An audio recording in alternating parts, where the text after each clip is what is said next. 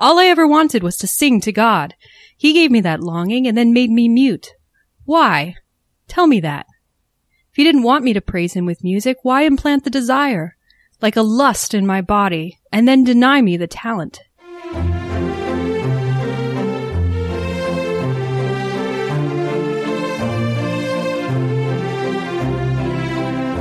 Welcome to Your Pick, a film podcast. I'm Geneva. And I'm Tatum. We are two friends who love movies and love sharing them with each other. Each week, we take turns picking a film that is close to our hearts and talk about why it moves us, to tears, to laughter, and everything in between. We celebrate the craft of filmmaking, as well as the unique and personal ways we find meaning in the movies we watch.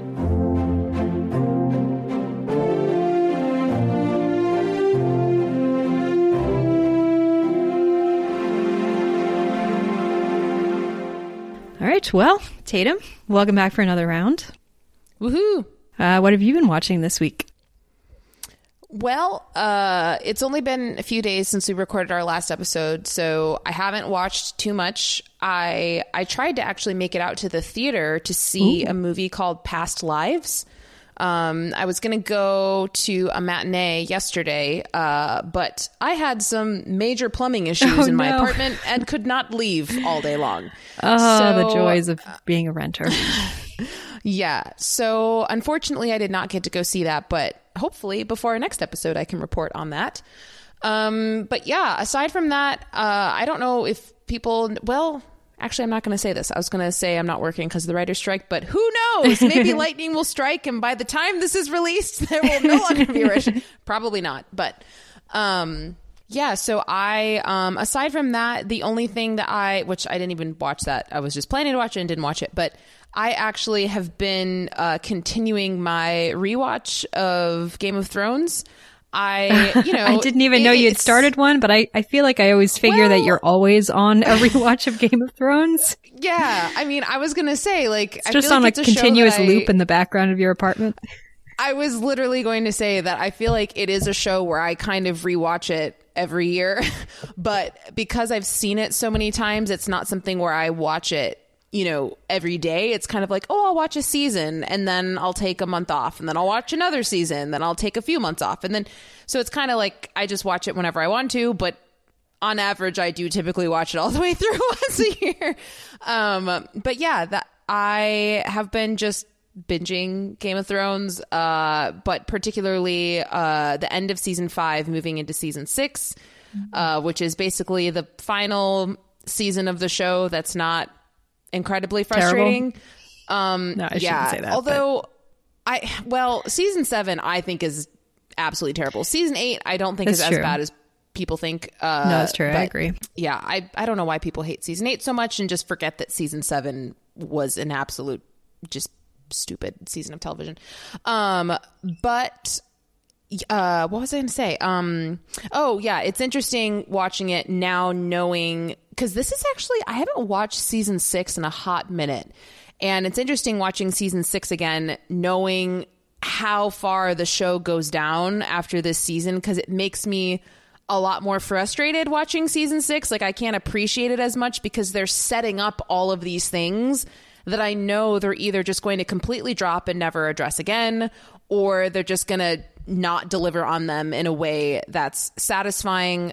So that's kind of frustrating, like going back to the season where they're really, really setting up this great anticipation of, the Night King is coming and the White Walkers are coming and Bran needs to get ready and he's doing his training to learn everything before they come. And, we're building up the armies to take back Winterfell and yada, yada, yada, yada. And Daenerys, just continuing her journey of trying to get to Westeros, but getting distracted over and over again.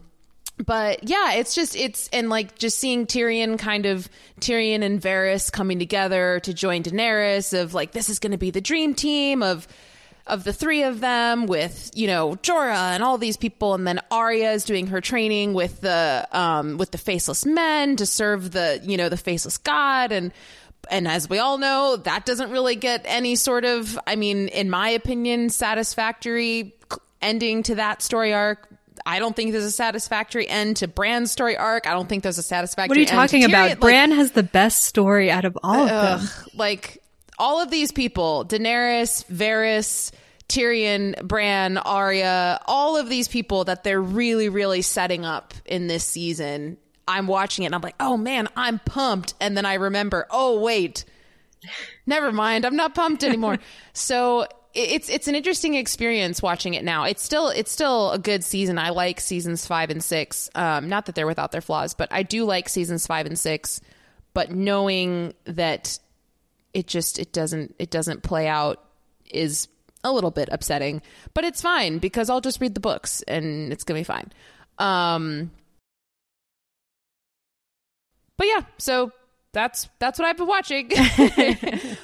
What about you, Geneva? Well, like you said, it's only been a few days since we last recorded, so I've really only seen a couple things. But the major one that I wanted to mention is that, so I mentioned, I think, on the podcast that I've been doing. I know what this is. Yes. I know what this is. So I've just recently finished Twin Peaks, going through it for the first time with my brother.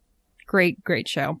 And so I finally went and watched Twin Peaks Fire Walk with Me, which was the film that was made in, I think, 92, like a couple years after the movie ended. If anyone has, I'm assuming many people potentially listening to this have not seen Twin Peaks or Fire Walk with Me, but basically, so Twin Peaks is, at least the jumping off point of the show is the murder of Laura Palmer, who's this teenager in a small Pacific Northwest town. The show covers the investigation into her murder as well as a bunch of other things that come up throughout the show. It's very surreal. There's a lot of kind of weird, magical realist elements and bizarre kind of what is reality, what is not, things that bleed through.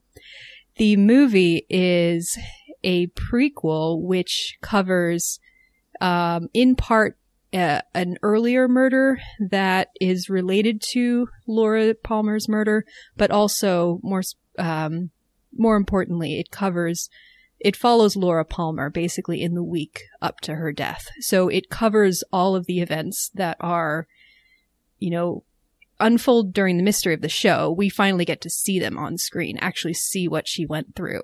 And I'm not going to spoil anything except to say it is fantastic. It is so good. And when I say good, I mean it is so visceral and upsetting. I'm just going to say it's very dark. It is very, very dark. It definitely takes advantage of the fact that it is not a TV show shown on broadcast TV. It is a movie, which can show much more graphic elements that were hinted at in the show and actually depict them in a more explicit way. But it really does, the performance of the lead actress, Cheryl Lee, who plays Laura Palmer, I don't know if I've ever seen her in anything apart from Twin Peaks. And of course, in Twin Peaks, she's mostly in kind of still photographs, or she has this part where she plays her. Room. She's in the Red Room. Yeah, she plays her sort of doppelganger cousin for a while on the show, which is a funny sort of soap opera-y element. But this is the first time we've gotten to see her play Laura herself for an extended period of time. And I have no idea why she didn't become the hugest thing ever after this. Her performance is so incredible. She just absolutely conveys the fullest range of emotions of this girl who is at the end of her rope and is terrified and feels like things are closing in on her and things are just building to a fever pitch and she can't escape. And, she tries to escape temporarily through, these sort of rebelling against her parents and teenage pursuits and drugs and sex and alcohol and things like that. But there's this sense of doomedness to her and just her fear, but her defiance, but her, her intelligence and her, just everything about her that you understand why she was such a vivid character in the lives of all of these town folks in Twin Peaks, why her death affected them so much, but also how lonely and frightened she was before she died and just how awful her death was. And, watch Twin Peaks and then go watch Fire Walk with Me. It is an absolutely unbelievable experience. I finished the movie and just kind of went around in a daze for a couple hours. Felt like I was just completely drained of all emotion, all ability to think and feel, which is what the best art can do to us sometimes. So, yeah, David Lynch, man. David Lynch.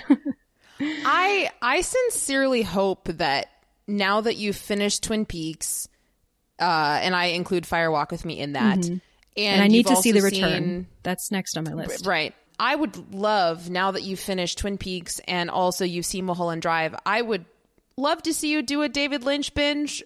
He's got such a crazy filmography that is just all over the place, but so artistically inspiring and original, and so David Lynch. He's probably one of the most auteurs of all film auteurs to ever exist, apart from Dune. But what would you kind of put at the, if I've seen Mulholland Drive, I've seen Twin Peaks, what would you say is kind of the next couple of things on the list that I should investigate? I mean, one of my personal favorites, but it might not connect with you. It might be a little bit too weird. But I think that, not Elephant Man, Eraserhead? Eraserhead. Like, I love Eraserhead. I think that was the first thing that I watched after finishing Twin Peaks. It's a really nice transition because Twin Peaks is really weird. And Eraserhead is probably his other piece that he's made that is like, it's very, very, very weird. So that could be like a smooth transition. My understanding of Eraserhead is that it doesn't really have a narrative. It's much more of a kind of surrealist, like almost an Un Chien Andalou type of thing. Is that accurate, or is there some narrative? It's just a lot of weirdness as well. I would say that any narrative that exists kind of becomes inconsequential 5 minutes after you. So like, all right. It's not that it's a nonsense movie that you finish it and you're like, that had no point. But at the same time, I don't think it's a movie that's meant to be followed. Which is why I'm saying, like, I don't know if you'll like it, because I know that you really like to analyze and find meaning and things like that. And this is a movie where it's like, literally there's a scene, which is one of my favorite film scenes to ever be captured and put on screen. Literally a scene where a family sits at a dinner table for minutes long and they just sit there in silence, staring at each other, making weird faces. And it is literally one of my favorite movie scenes ever. But so it's just, it's pretty weird, but it's great. But a lot of people really love Blue Velvet. That one hasn't connected with me as much. I think I should rewatch it. But a lot of people, that's their favorite Lynch film. Lost Highway's fun. Like, there's just, there's so much. Yeah. My brother and I, now that we've, finished Twin Peaks together, when we get together, we want next, in the same room, we want to see Dune together just for the fun of it. Oh, yeah. It's, yeah. I remember when I found out Sting was in that movie, I was like, I'm sorry. What? Why is Sting in this? This is so weird. Playing the Austin Butler role, I believe. No shame against Sting. I love Sting. Yeah. He's great. But like, why is he in Dune? This is weird. But anyway, yeah, I don't know. I would say dive into Eraserhead and Blue Velvet next, and then go from there. See if you're still into him after that. And I would say that if you are not into him after that, you probably don't need to keep going. But if you're like, yeah, this is really interesting, I want to see more of his stuff, watch all of it. It's great. All right. Yeah. Well, no, certainly will do. Anyway, that. Yeah, that was a long portion of things, but David Lynch, man, he's worth talking about. So I would love to see him make one more thing before he passes, but I don't think he will, because he's spending so much time painting right now. And I think is he really? Oh, he's been a painter for decades. Like, he's a very talented painter. Oh, that's amazing. Plus, I think he's also kind of losing his mind a little bit. I mean, do you know about his YouTube videos that he did during lockdown? No, wait, what? Oh my gosh, I don't remember if it was YouTube or if it was like Instagram or whatever. I think it was YouTube. But he would get on live. I think it must have been Instagram then. He would get on live every single day and say, "Good morning, everyone," or "Good afternoon," whatever it is, and he'd just be like, "It is 10:32 in the morning and it is 68 degrees. And then that was it. like every day he would just get on and say like the day, the time, the weather, and just be like, see you tomorrow. Be good. Like, be good to each other. That truly sounds like a character from Twin Peaks. If Twin Peaks was extended into the 21st century, that's what a character in town would be doing. He had these like really like huge dark sunglasses on. He would sit like in this wooden creaky chair by a window, and it's like, I'm pretty sure he's losing his mind, but I'm here for it. Good for him. All right. Today on the show, we are discussing a personal favorite of mine, the 1984 film Amadeus, directed by Milos Forman and starring Tom Hulce as the classical composer Wolfgang Amadeus Mozart and F. Murray Abraham as his jealous rival, Antonio Salieri. The film is told through the eyes of the elderly Salieri, who is committed to an asylum after attempting to commit suicide, as he recounts his story to a priest. As a young man, Salieri adored music and begged God to give him the talent that would make his name immortal. Although he eventually attains a high-ranking position as a court composer to the Austrian Emperor Joseph II, Salieri knows that his music is only mediocre. But then Salieri meets Mozart, a prodigy whose otherworldly talent seems to indicate that he has been divinely chosen. In contrast to the beauty of his music, Mozart himself is vulgar, arrogant, and immature. And Salieri immediately resents the idea that he has been favored with divine gifting. He dedicates himself to a war against God by secretly plotting to ruin Mozart's career, and eventually succeeds in driving him into his grave.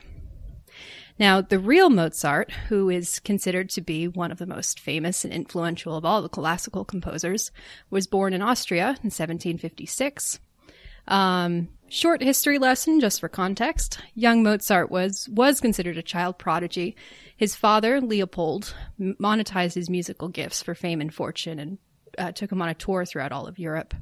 As an adult, Mozart's reputation grew throughout Europe as the brilliant and prolific composer of just dozens of concertos, symphonies, and operas. However, exhaustion, financial difficulties, and ill health began to take their toll, and Mozart tragically died at only 36 years old.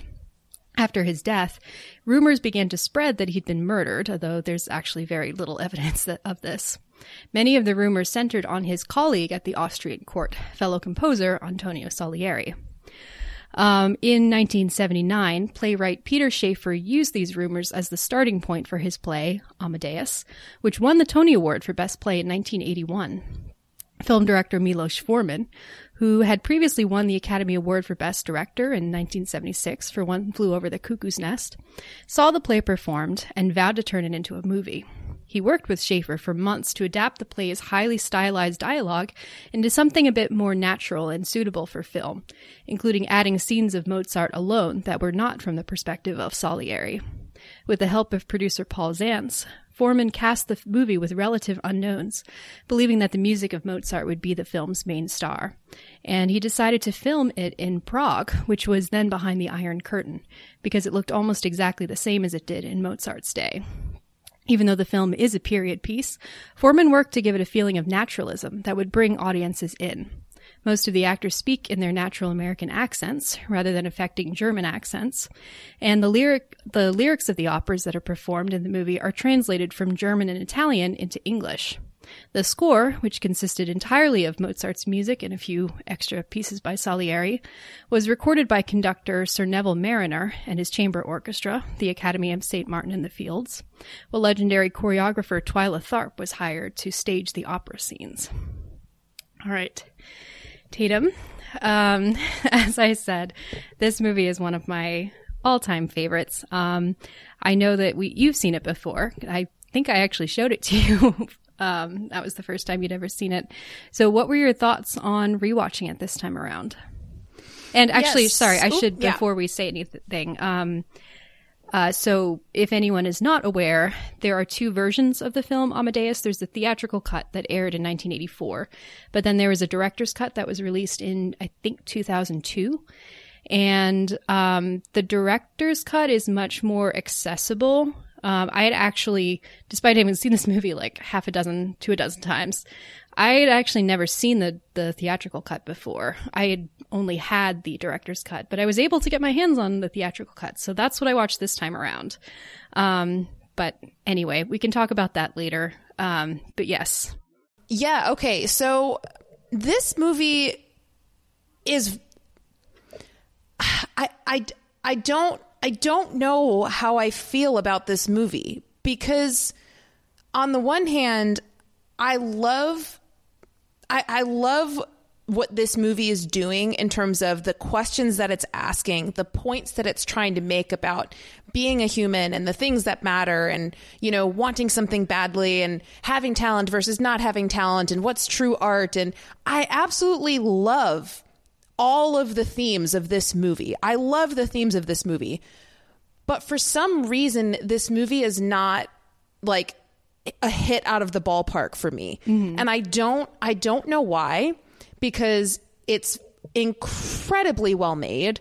It's beautiful. It's well shot. The acting is phenomenal. The costumes are great. Like, everything about this movie is very well done. But for some reason, there's a little bit of a disconnect for me. Mm-hmm. So I don't know how to say if I mean, it's not that whether I like it or I don't like it, because I definitely like it. It's not that I don't like the movie. It sounds like it's just a case of I appreciate the movie. It just doesn't connect with me personally.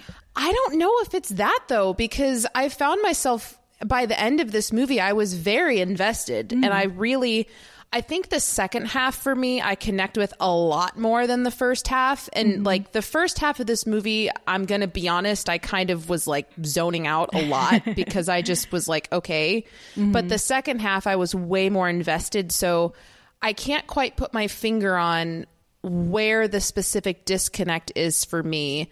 Because I feel like this is a movie where I would like... Obviously, we can go about this conversation however you want to go about it. But for me, if I was leading this podcast or leading a discussion on this movie, I would talk more so about the themes of this movie as opposed to the actual sequences of the film, if that makes sense. Because I like the questions that it's asking and what it's getting at more so than what I actually see on screen, if that makes sense. And it's not that I don't like what's on the screen. It's just like I can't put my finger on what it is. So yeah, I mean, I like this movie. I definitely like this movie, but like I said, it's not a hit out of the ballpark for me because there's just something about it that I don't know, that I just don't connect with. So I'm looking forward to talking about it because I'm hoping that because I'm an external processor, so I'm hoping that the more you and I talk about it, we can maybe bring out of me a little bit more, either why it doesn't connect with me as much, or I can connect with it more through talking about it more. I don't know. But yeah, I was happy to watch it again. But that being said, like, this is not a movie that unless forced, I will probably not watch this movie again. Just because it's not something that I really am dying to watch again. Yeah. So I don't understand, I guess is what I'm saying. I think it's a very, very phenomenal film, and I greatly, greatly like what it's asking. But for some reason, there's a little something that just I don't know what it is, and it makes me so mad because there's nothing I can point to that's like, this is the bad part of the movie. It's like, no, there are no bad parts to this movie, so I don't know what's going on here.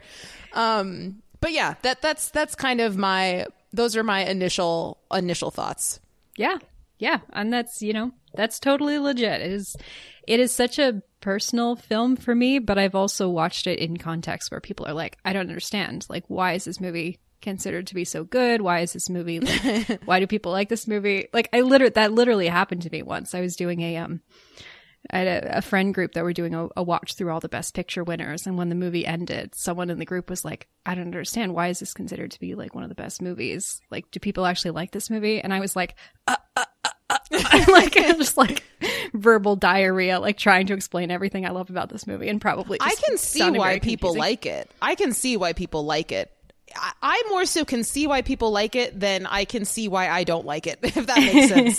Like, I understand why people like it. I don't understand why I don't necessarily like it as much as other people. Mm-hmm. But anyway. Yeah. Yeah.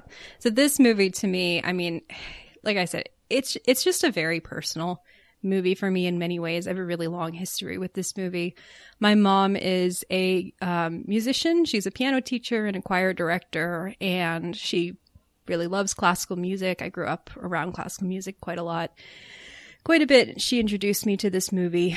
It was just a very, I mean, Tatum, we talked about Whiplash a few weeks ago and how strongly you identify with the Miles Teller character as this person who is trying to create art and has this really perfectionist tendency and, really, really cares about, the creation of art to an almost fanatical extreme, not as much as, or not to the degree that Miles Teller is in that movie, but like you can see that those tendencies in yourself.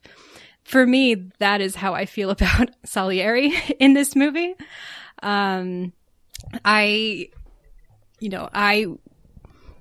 went to two educational institutions. I have degrees from two educational institutions that are two of the best in the world.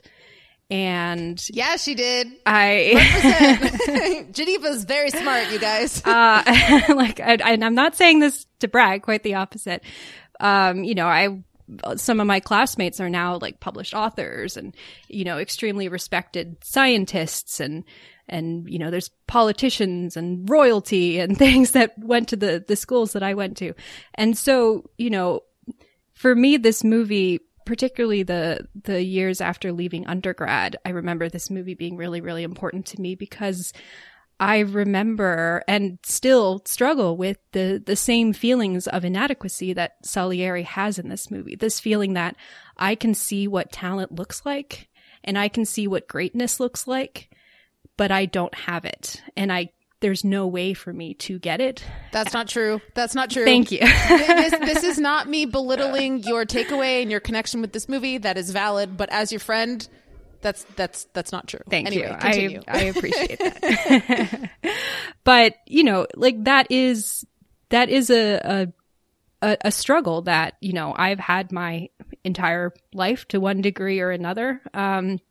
And I just think this movie does such a great job of conveying that sort of very human feeling of I have ambitions that I can't fulfill, and I have a degree of I have desires that the universe has not set me up to ever be achieved, and that sort of confusion and anger and frustration that can come from that. Now, I dealt with it in a very different way than Salieri deals with his feelings. Salieri's response is to lash out at God himself and attempt to murder someone. And I'm more like, well, let me see if I can find my niche somewhere else, find fulfillment in other ways. But yeah, those sort of feelings of inadequacy and self, feeling like you're not enough, it's something I understand very strongly. And so this movie is very personal to me, largely for that reason, is because it was something that was rolling around in my head quite a bit in those years after I graduated from undergrad. And I was like, what am I doing with my life? How am I ever going to measure up to, all of these amazing privileges and opportunities that have been afforded to me? So yeah, that's kind of my history with the movie. Seen it many, many times over the years. And, I'm struggling to know even how to talk about it because they're just rewatching it now. So like I said before, I watched the theatrical cut for the first time in my life, this time around. And I'm like, seriously, I think this is one of the best movies ever made. And I honestly think the theatrical cut is much better than the director's cut. And I love the director's cut. Yeah, I think it's just more tight and streamlined. Like the things that were eliminated from the director's cut, I think are things that did not need to be there. But yeah, I agree with you that there's the plot of this movie. It is kind of episodic. It's almost hard to talk through in an actual linear way. It kind of is much more about the themes and the vibes.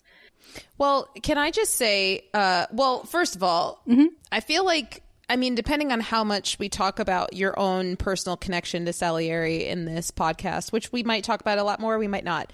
But whenever you talk about it, I will bring up that, Geneva, this is not true. None of these things are true. Like, no. Thank you. You don't need to. Because they're genuinely not. Thank you.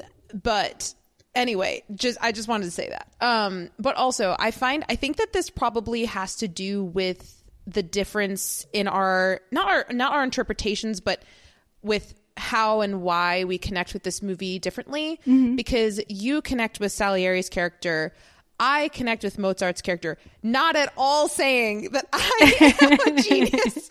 No, like, but that Mozart makes sense. That's where you would position yourself in the movie. Yeah, I absolutely am not sitting here saying that I don't want people to think that I'm like, oh yes, I'm the next Mozart, because I absolutely am freaking not. Like, I'm aware that anyway, I'm aware of my talent limitations and whatever. So I just need to put that out there. But that being said, I find myself connecting a lot more with his character, his evenings of, writing through the night because he has to get something out, or feeling this pressure to create something at a time when he's not feeling inspired, but his livelihood is dependent on it. And just all of these different things there's just a lot more with Mozart that I connect to versus with Salieri. And Salieri, I actually really don't like at all, and we'll get into this. I mean, Salieri is not someone that I'm going to like put in a lot of effort to try and empathize with, but I don't necessarily think that we're supposed to, because I do think that Salieri is supposed to be a character that is problematic, and I think the movie owns up to that. And I think we especially get not a hint, but like we definitely see that in the final sequence of the movie when he's basically like saying, I pardon all of you people. And it's like, what's wrong with you? But anyway, I don't know if you have any response to that, but no, yeah. And I 100% agree with you. I mean, Salieri is the villain of this movie. Like, I don't think that the movie makes any bones about that. This is very much a sort of, Paradise Lost told from the perspective of Satan. Or to give a modern example, the first time I ever saw Hamilton, I walked out of it and was like, oh, that's just Amadeus. Like, I thought you meant you walked out of Hamilton. What? Like, no. Like, I was like, what? Good heavens. What? No. When Hamilton ended, yes, I walked out of it and said, oh, that's just Amadeus, because it is, again, the sort of, the rivalry of the genius versus his jealous rival, and it's told from the perspective sort of the jealous rival. But it is, this movie is a tragedy. I mean, it is this person who is so delusional and trapped in his own, this sort of hell of his own making, that he just, by the end, has completely abandoned any sort of pretense or any sort of, he goes out at the end. He's like, I am the high priest of mediocrity and I absolve all of you. And it is one of those things where it's like, you don't, I, as someone who identifies with Salieri, I don't say that I am him, but he speaks to parts of my soul, like dark parts of my soul, you know? Like, I have moments where I'm just like, I absolve you as the priest of mediocrity, sometimes you just have feelings like that. What does that mean for you? Because I think it's possible to interpret that in lots of different ways. So what does that mean for you, either for yourself or for the character of Salieri? What does it mean to absolve people as, the height of mediocrity? I think by the end, he's like, what does it mean to sort of absolve someone of their sins? It's like, to be mediocre it's like he had seen that as a sort of sin against the universe. And by the end, he's just saying, let's all be free and revel in how mediocre we are, in a sense. He's like, he's finally abandoned something. And it's not like, it's not abandoning it in a positive way necessarily, but it's that sort of, I have finally freed myself of any sort of pretense toward excellence, any sort of idea of being held to some sort of higher standard or aspiring towards some sort of greater purpose. And I'm just kind of kind of gonna be the standard bearer, I guess, of all of those who feel like they are like me. Mm-hmm. Yeah. Gosh, I really hate Salieri. He sucks. He sucks. He really does. He's so antithetical to everything that I stand for and live for. Like, he really is. I'm like, I'm sorry. I have expand no on that, actually, because I feel like you, as a one, for anyone out there who understands what that follows the Enneagram and understands what that means, like, I actually am very, very curious to hear your perspective on him as speaking from your own experience as the one. I absolutely despise him. I think I don't appreciate when people just want to have a pity party and they don't take ownership of their lives. And in my opinion, if you are passionate about something and things aren't going your way, or you think that you're too average or whatever that might be, I think that, kind of similar to what you were saying about in your life, which this is not me agreeing that you are average, but this is me agreeing with with your personal interpretation that you said prior. I think that there are other ways to succeed in whatever thing you might be passionate about. It might not be this direct route that you might have dreamed it to be, but there are other ways that you can find success and tap into these passions that you have. And so the fact that he just kind of is so stubborn about this dream that he has, while also being aware that it's never going to happen, but instead of trying to adjust or make any sort of change to actually find some sort of success or some sort of pride in himself or in his life or whatever, he just gives up at a very young age and wants to have a pity party for himself for literally the rest of his life. And he just feels bad for himself. And that just reminds me of my father growing up. My dad was always like, stop feeling sorry for yourself. Don't feel sorry for yourself. All of these, that was literally like a mantra that I was raised by of, there's no place in this world for people who feel sorry for themselves, because that doesn't cut it. And the fact that he doesn't just live in his own pit of misery, but he also projects that onto the person who has talent and tries to take them down. Like, dude, you've instead of taking decades to reinvent yourself and find something that brings you joy and purpose in your life, you're instead spending decades trying to tear this other person down who's actually doing, well, I mean, not, he's got his own issues, but I don't know. I just think that his unwillingness to he needs to move on, I guess is what I'm saying. He refuses to move on from this fact that he has this passion for this specific thing that he's not gifted in, at least in the way that he thinks he should be. And this I'm is like, the thing, he is gifted far more than he's 99% of the he's working with emperors and and they're looking to him to hear his opinions on. Clearly he is very capable. We see at the end when he's doing the writing of everything that Mozart is like basically telling to him out loud. He clearly is very versed and very skilled musically. And he has a lot of privilege, I think, even more than Mozart in a lot of ways, because by the end, Mozart is, he dug his own grave because he drank so much. But Salieri, by the end, he's actually in a better position than Mozart is. Oh, but throughout both of their careers, he's in a better position than Mozart is, because he is far better as a player of the sort of political games of court. He's far better at selling himself. He's far better at being liked by other people. I mean, Mozart's obnoxious. Mozart is constantly offending other people. Yeah, he's constantly saying things that are just offhandedly arrogant, even if he doesn't necessarily mean them.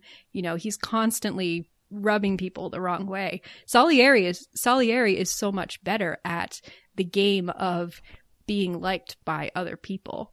And what I find so compelling about the tragedy of this movie is that you see throughout the film so many ways in which Salieri could have still been working in music, but could have set himself up to have a really special and important place, even if he is not going to be a Mozart, he could have used his influence to be a champion for Mozart and be, helping to get Mozart's music out, helping to smooth off his rough edges. Like, he could have partnered with Mozart in that way.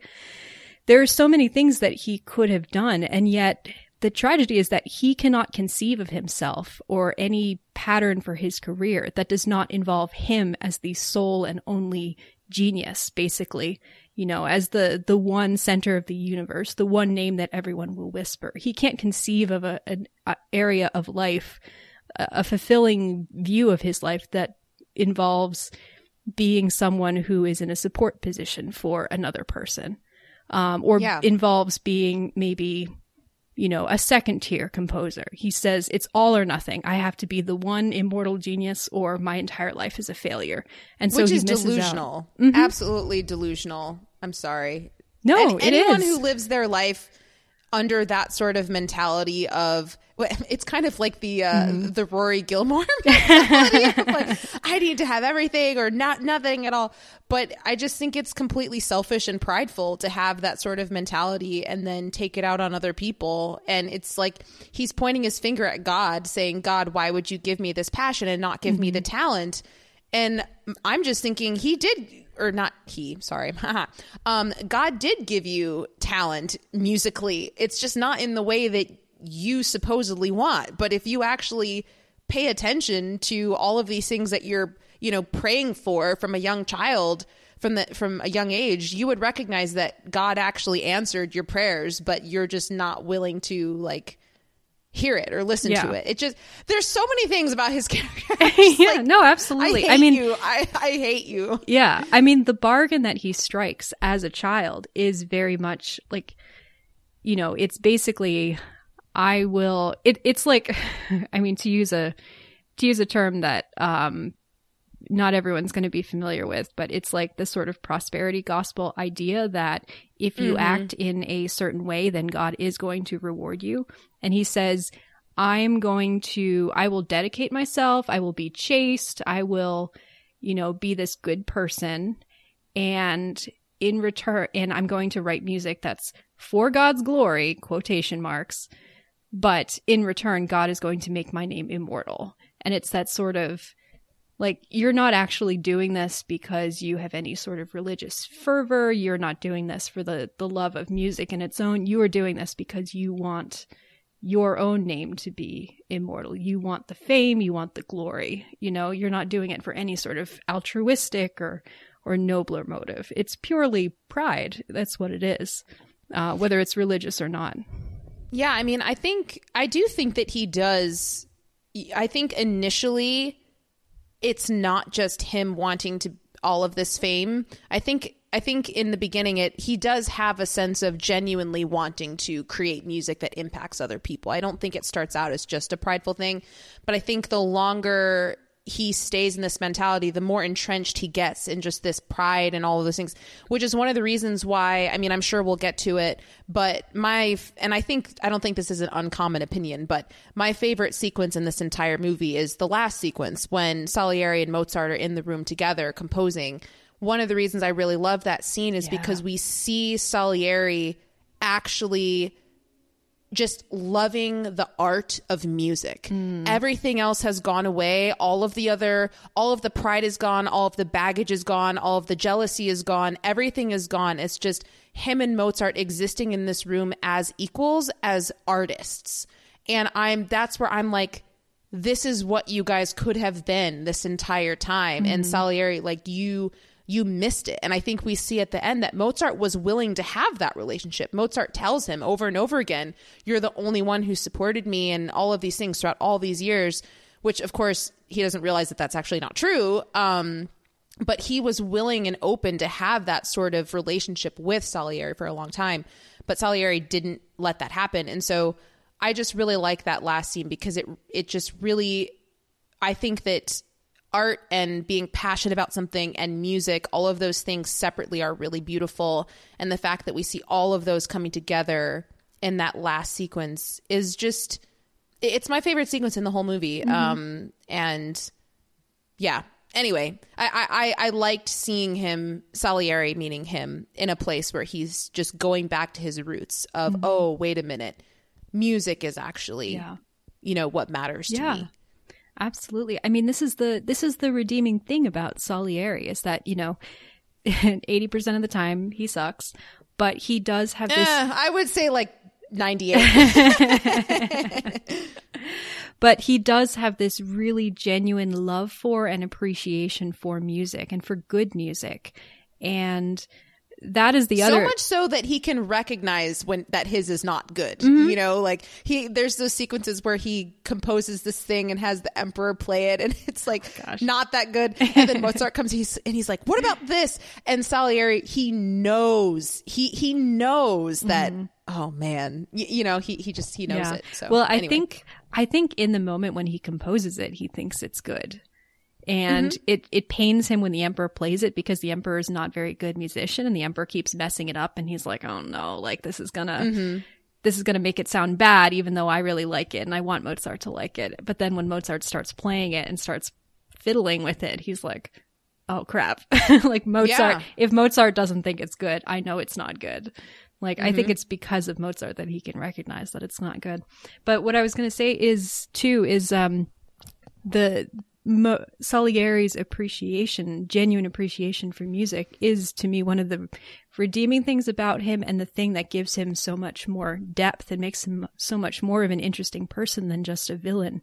And it's the other thing that I really identify about him too, is I feel like this movie is about many things, but to me, one of the things it's about is the idea of art appreciation and art criticism and the scenes in which Salieri is describing his feelings as he is listening to Mozart's music. That incredible sequence, which is one of my favorite sequences in the movie.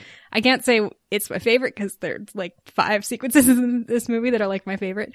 But the first time that he hears Mozart's music playing and he's looking at the score, and he has that whole speech about how, like, it's, it's just like a couple, this thing playing at the top that's like a rusty squeeze box, and then it's joined by an oboe, and then by flutes and bassoons, and it sweetens it into this phrase of pure delight.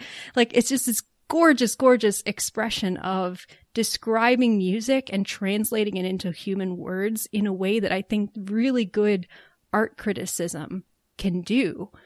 And I think that could be one potential avenue, could have been one potential avenue for Salieri, is to kind of work on using his ability with language and his ability, the way that he is good with people and expressing himself, and kind of use that as sort of a go-between between Mozart or other artists and a general population. Obviously, he does not do that, but every time I read really good film criticism, which I love to do, and I always have that moment of like, oh man, I could never do that. I feel like such a Salieri. But I also have that moment of thinking of like that moment that Salieri, when he's taking a piece of art and he's almost making it extra special or allowing you to experience it again because of the way that he describes it, and he brings it into other terms, and he deepens it, and he opens it up to new thoughts and new interpretations. And to me, that's what really good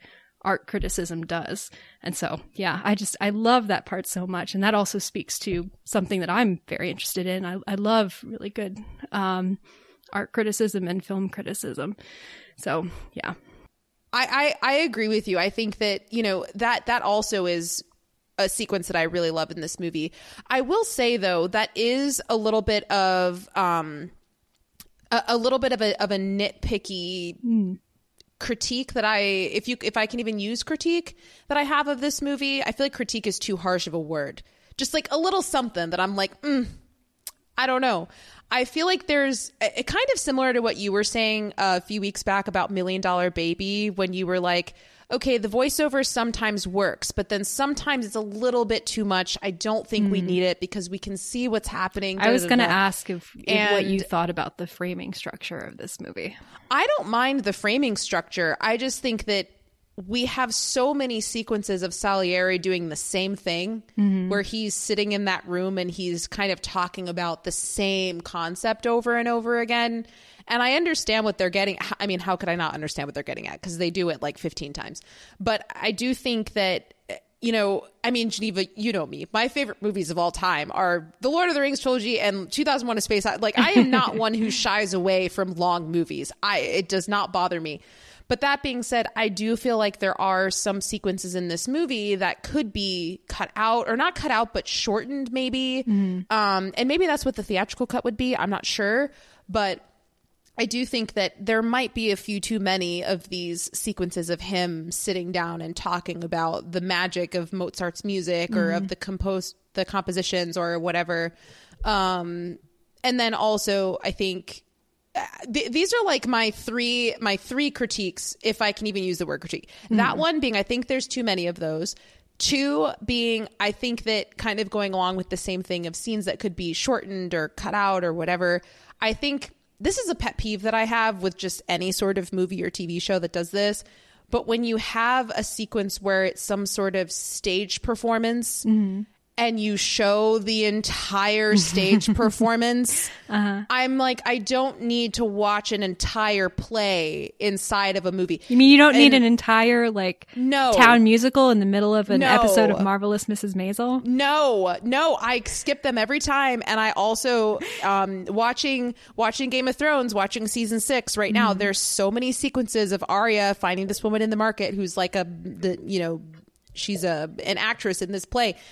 Oh my gosh. And there's so many long sequences of her acting this whole play out on the stage, and I skip it every time. So anyway, that's just kind of a thing across the board of anything that I watch where I'm like, sure, I am watching this show or this movie for this thing. I don't need a 5 to 10 minute aside of something else. Just put it in there for 30 seconds and I'll get the gist and let's move on. And so there are sequences in this movie where it's like an opera or some sort of performance where I don't mind it when the camera is turned and we see Mozart and he's actually he's conducting. I like that.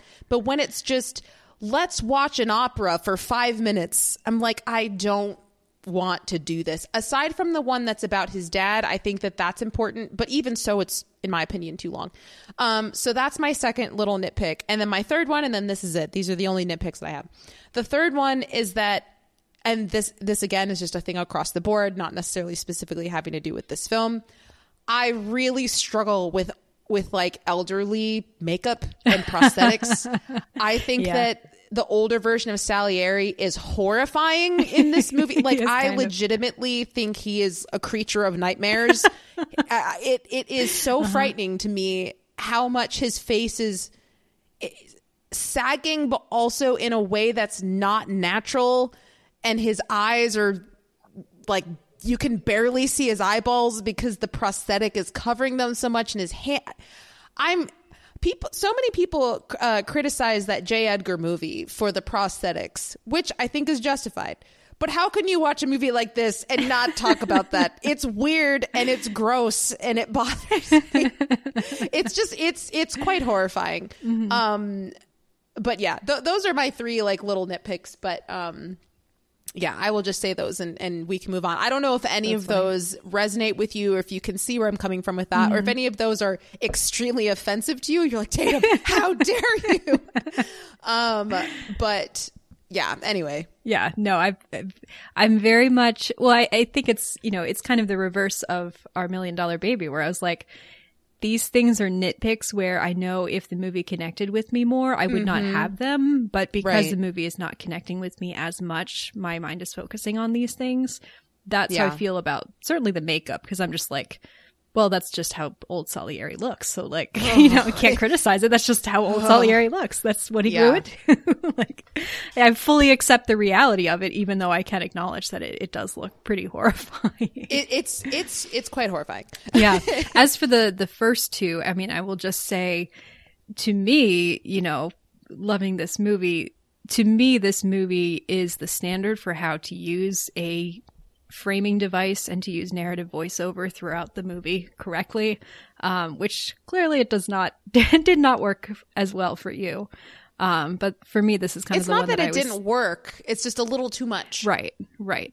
Yeah, I really like the way it is used. I think partly because I love the fact that there is kind of a smaller second movie going on throughout, in which basically this one priest, who seems honestly a little bit inexperienced, I don't know if he really knows what he's doing, but he's going to try, and he goes and sees this one guy, and this one guy over the course of a night tells him a story that basically rocks his entire worldview. And that's just the entire relationship that happens between the two of them, and it's almost entirely wordless. I should have looked up his name. I don't know who it is, but the actor who plays the priest is so fantastic to me in the way that he responds to what F. Murray Abraham is doing, because it's almost entirely in his face, in all these little tiny expressions as he's trying to kind of, placate Salieri or get on his good side, and then he horrified in one moment about what he's saying, and then trying to be encouraging, but then like trying to figure out how to respond to something that he's appalled by, and then over the course of the night he's just progressively getting more dismayed and more like, oh gosh, I actually don't know how to like respond to you. I actually don't know how to counsel you, because you've had this whole experience that is just completely outside of anything that any advice that I can possibly offer to you. Everything that I have is so inadequate. And then by the end of the night, Salieri's like, all right, now I've told you my story and I'm basically gone fully off the rails and I'm beyond hope. Bye. And the priest is just like, what just happened? And to me, that entire story is told through the faces of the two of them. And so much of it is in cutting back to their conversations.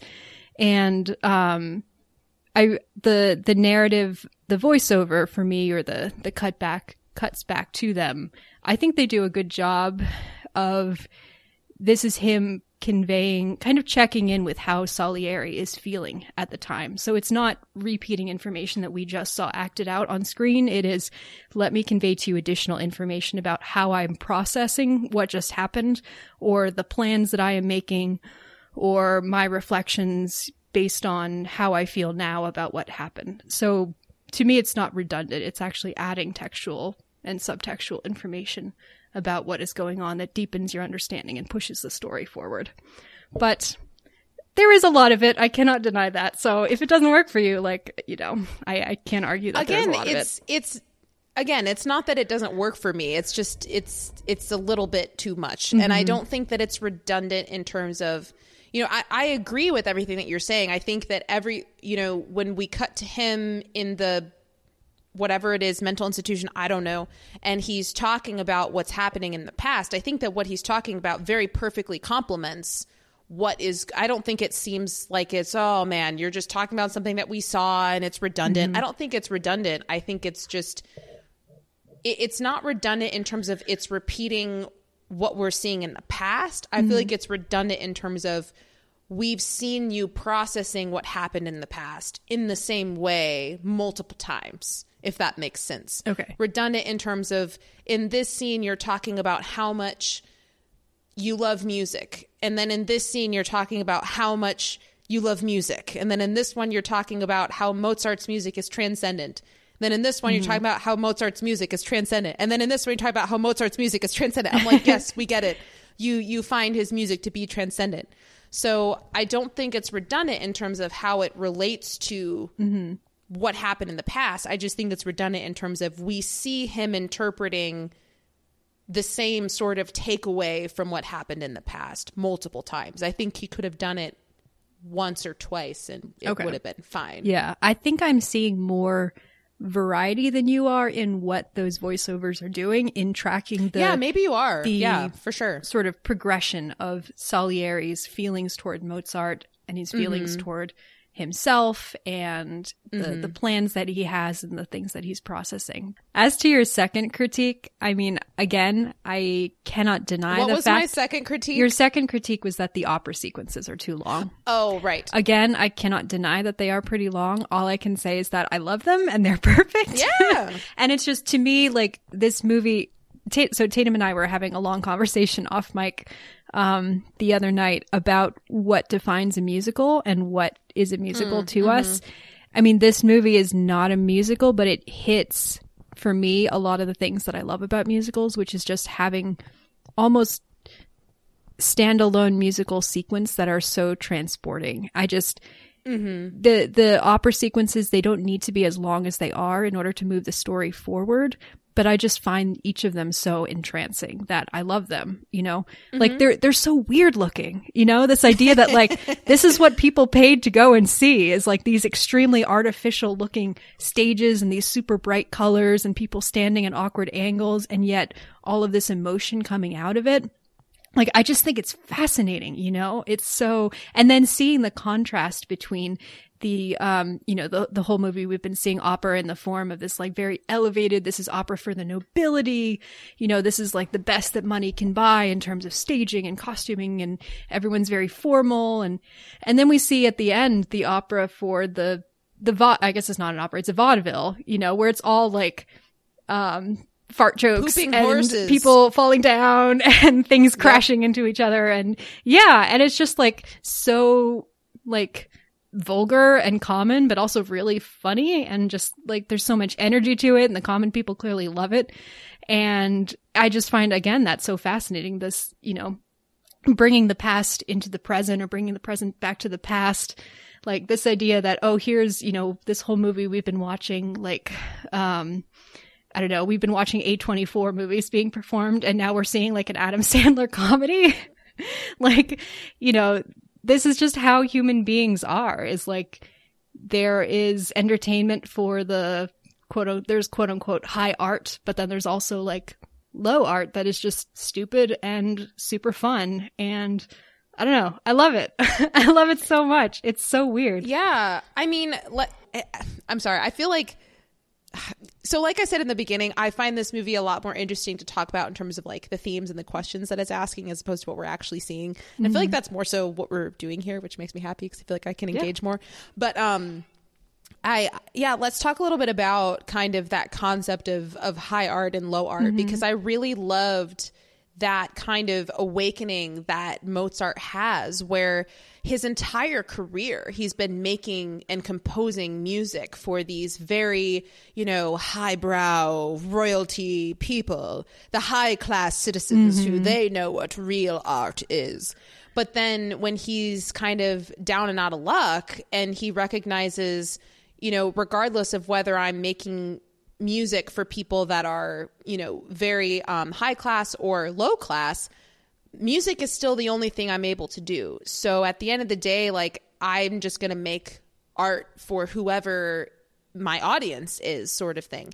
And I just really like how, I mean, maybe this is my own interpretation, but I feel like the music that he makes for the vaudeville, I don't feel like the movie is making, it's not casting any sort of shame on what he is composing there. I feel like it still communicates, you know, Mozart is still a genius. He's just making music for a different audience. And I really liked how it kind of, well, I was going to say it kind of shows, quote unquote, like high art and low art in equal ways. I don't know if it necessarily does that, but I think it kind of shows that Mozart makes equal music, like regardless of who the audience is. But anyway, I don't really know where I'm going with this, but I did really like that kind of element added to the end of, oh, wait a minute, because I didn't even realize really until we had that moment with the vaudeville and continuing on from there, I didn't even make notice that all of the music he'd been making prior was for the higher class people. I was like, oh yeah, he's just making it and everyone's seeing it. But it wasn't until the contrast of what we saw later with the common people that I was like, oh, wait a minute, his music actually wasn't for everybody.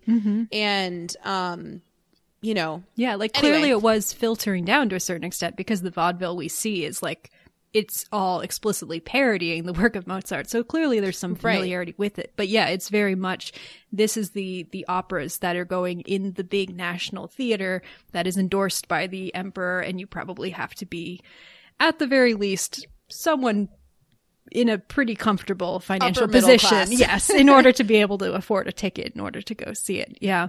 Yes. Yeah. I love this theme, which like there's a scene that, really stuck out to me on this rewatch, which is the scene where he is trying to So when he is planning to write this opera, The Marriage of Figaro, which is based on this play that had been banned by the emperor because the emperor considered it to be too politically radical, and Mozart's like, no, it's not radical. It's silly. About love. Yeah, it's about love. He's like, it's just fun. And they're it's like, just a little again? trifle, but. There's this wonderful exchange where one of the emperors, and I can never tell them apart. There's like the nice guy who likes Mozart but is a little concerned, and then there's like the snooty guy who doesn't like Mozart. But the nice guy who likes Mozart but is like not, trying to help him out, but is not quite on board with his ideas. He's like, we're not sure if this matter is appropriate. And he's like, the purpose of art is to elevate us. And Mozart has this amazing response where he's like, here, I wrote it all down. Which one of you wouldn't rather listen to his hairdresser than Hercules or Horatius or Orpheus? People so lofty they sound as if they shit marble, which is amazing. But this idea that art, there's this universal, centuries long debate about, is the purpose of art to show us loftier ideas and themes and bring humanity upwards, or is the purpose of art to reflect something in daily life? And I think Mozart is kind of standing in contrast to that idea that, art can only be about Greek mythology or biblical themes or these great figures of titanic, proportions in the past. And Mozart's like, no, you can create art out of normal life. You can create art out of a barber, a servant, a hairdresser, take what is going to connect with daily people, and create something beautiful out of that. That idea that he is bringing something new to the world of art in his time because of his vulgarity. It specifically comes out of who he is as a person, who is very down to earth, who is not afraid to go mingle with the people and laugh at their jokes and make fart jokes himself and, party and have fun and get into trouble, because he has that aspect of it informs his art, but then it allows him to then sort of create this beautiful music that can kind of bridge the gap and can really, really be allowing people to see themselves or see their world reflected in this musical, this music that he's creating. And I don't know, I love it so much. And then you see, he creates the opera, The Magic Flute, which is, one of his most famous operas. And it's this weird, fantastical musical, but it also has characters who are a bit more normal, and the appeal that it has is much more of an appeal to the common people, I guess. And so it's that idea of Mozart and what it is that he was able to bring to the world that was genuinely new, is that sort of art does not have to be this very exclusive, very only high class, only certain subjects thing. Art can be much more universal. Going off of that a little bit, if we could, I'd like to talk a little bit about Mozart's relationship with his father. Please. Because I feel like his relationship with his father very clearly, carries a big weight over Mozart's head and plays a very key role in the music that he makes and why he makes it and who he shows it to and, all of that stuff. And I find it interesting because I feel like at a young age, we don't really see him really when he's a kid other than just a short sequence or a few short sequences. Yeah. But I wonder how much did he actually enjoy it in the beginning versus his father just kind of parading him around because he knew what his son was capable of. And, then we see him as he gets older. And because I almost feel like there's this sense of, a child growing up in a situation where their parent is being super, super strict. And then once they get old enough to get out of the house, they kind of rebel a little bit. And they're like, let me have fun, Dad. And Dad's like, no, son. And so I feel like we see a lot of that here. And I think, it obviously plays a big role in even after his father dies, because we have lots of cuts to the painting on the wall with very formidable music playing. And, obviously Salieri kind of exploits his relationship with his father to get him to compose something. and all of these things. So I don't know. I want to talk a little bit about like, how much do you see Mozart's music, at least in the context of this film, how much do you see him making music because he genuinely wants to versus making music because he feels like it's the expectation, he's trying to meet his father's expectations?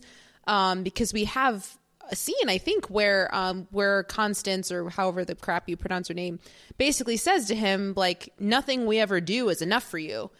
And so yeah, I don't know. I find his relationship with his father to be very compelling, but at the same time, I feel like it's not super straightforward, but in a good way. I feel like there's lots of different ways to look at it and analyze it, because his dad just kind of shows up sometimes, and then Mozart freaks out, and then he dies. And anyway, yeah. That's such an excellent question. And I was struck too on this rewatch at the beginning, the contrast between Mozart's relationship with his father and Salieri's relationship with his own father, because Salieri, his own father, is this extremely non-musical, like not artistically inclined. He's like some sort of merchant, sort of all business and capitalism, and he just sees no reason for music whatsoever. And so clearly he doesn't have any sort of like sympathetic, ability to connect with Salieri. But he also does call Mozart like a trained monkey. He's very contemptuous about this idea of Mozart being trotted out by his father to go touring around the world and performing tricks. And in a sense, I'm like, well, honestly, he's probably not wrong. It probably, the way we see Mozart later, as an adult, he's clearly very emotionally stunted by the way that his father has treated him. He will have, as I said, he's not very good with people. He can be very abrasive. He can also be very immature. He throws tantrums when he doesn't get his way at certain points. He's just kind of mentally a child in many ways. And I think so much of that probably comes from the really weird childhood that he had, where he was forced to perform for all of these high-class people and had all these expectations that his father placed on him. I do think, based on what we see in the movie, I do think that his love of music and his sort of just all-consuming desire to create music, I do think that's something that preceded the way that his father brought him up. I think that he would have been that way regardless, but I think the way that he lives that out and the way that he lives his life is such a reflection of the relationship that he has with his father, and that then affects the music that he creates, if that makes sense. Like, he clearly has so much this conflicting desire to rebel against his father and be independent, but also this enormous sense of guilt because his father is disappointed in him, which I think a lot of us can, relate to. Like, that's a very universal experience of feeling like you need to be your own person from your parents, but also feeling like you have this obligation to them. And there's this, the sense of confusion when those two things come into conflict. And I think that informs a lot of the way that he acts. It's kind of going from one to the other, wanting to please his father, but also knowing that he needs to be independent of him, and he can't live up to the standards that his father sets. Yeah, I mean, one thing that I found myself asking while watching the movie this time around was, and maybe this is just my own ignorance, but I just found myself asking, why is it that Mozart is drinking? Why won't he stop doing this? Because it's just incredibly self-destructive for him. He's lost his status because of it. He's lost work because of it. He's losing his health bit by bit. He's losing his family bit by bit. And I just kept thinking, why are you drinking as much as you are? And, I just think that he's just this tortured soul. And I feel like in a lot of ways he wasn't really, I think, like you said, he's a little bit emotionally stunted. And so I feel like he doesn't necessarily know how to process what he's been through. And so I think, the way he processed that for a long time was through music. But then I think maybe once he discovered alcohol, he was like, oh, this is a way that I can just kind of process what I've been through without actually having to deal with it, you know? And he just gets addicted to that concept of just, you know, not having to deal with his own issues, and it just spirals from there. But, you know, it's, at least for me, it was very hard to watch him go down that path. And, you know, that's unfortunately a very common thing for, you know, very successful artists, you know, because a lot of them are very tortured souls. Yeah. But, you know, it's just hard to watch someone kind of fall from, I was going to say from the height of their talent. I don't think that's true, because I think his art gets better the more he starts to implode, which again is not necessarily uncommon. Yeah. But yeah, I think that a lot of his drinking and therefore his death has more to do with his relationship with his father than it does Salieri, which is one thing I found interesting watching this. It was kind of a point of confusion for me, because I felt like Salieri made this decision of, yes, I'm going to kill Mozart. And I'm like, I'm pretty sure he killed himself. Like, I think he would have died regardless of whether or not you asked him to compose this thing. So I found it interesting that the film kept trying to, I don't know, just insert this idea that Salieri was really trying to kill him, when I was like, that just didn't fully connect for me, because it seems like a kind of a poorly thought out plan on Salieri's part. Well, I think in terms of like how he went about it, I was like, this doesn't, I don't know. I don't know. This doesn't quite work for me. Well, I think that's actually part of what the movie is doing, is there is that kind of, I mean, in real life, to be clear, Salieri did not murder Mozart. As far as we know. As far as we know. There is, to my knowledge, no actual hard evidence to suggest that. But within the movie, I think it's kind of doing this thing where it is ambiguous, because Salieri is actively working to ruin Mozart's career. You know, he is going around and telling people not to hire Mozart. He is using his influence to make sure that his operas get shorter runs, which means that he makes less money. There are active steps that he's taking behind the scenes to try and hurt Mozart's career. And when that happens, that means that Mozart needs to work harder in order to work money. And so he works himself to, you know, he starts getting sick and he's all stressed. So he uses alcohol to manage the stress, and that makes things worse. And it's just, you know, it's this whole spiral. It's just that Salieri is kind of nudging it along. But that does create this kind of gray area where anyone would look in and say, no, you didn't like stab him or poison him or anything like that. You didn't actually murder him.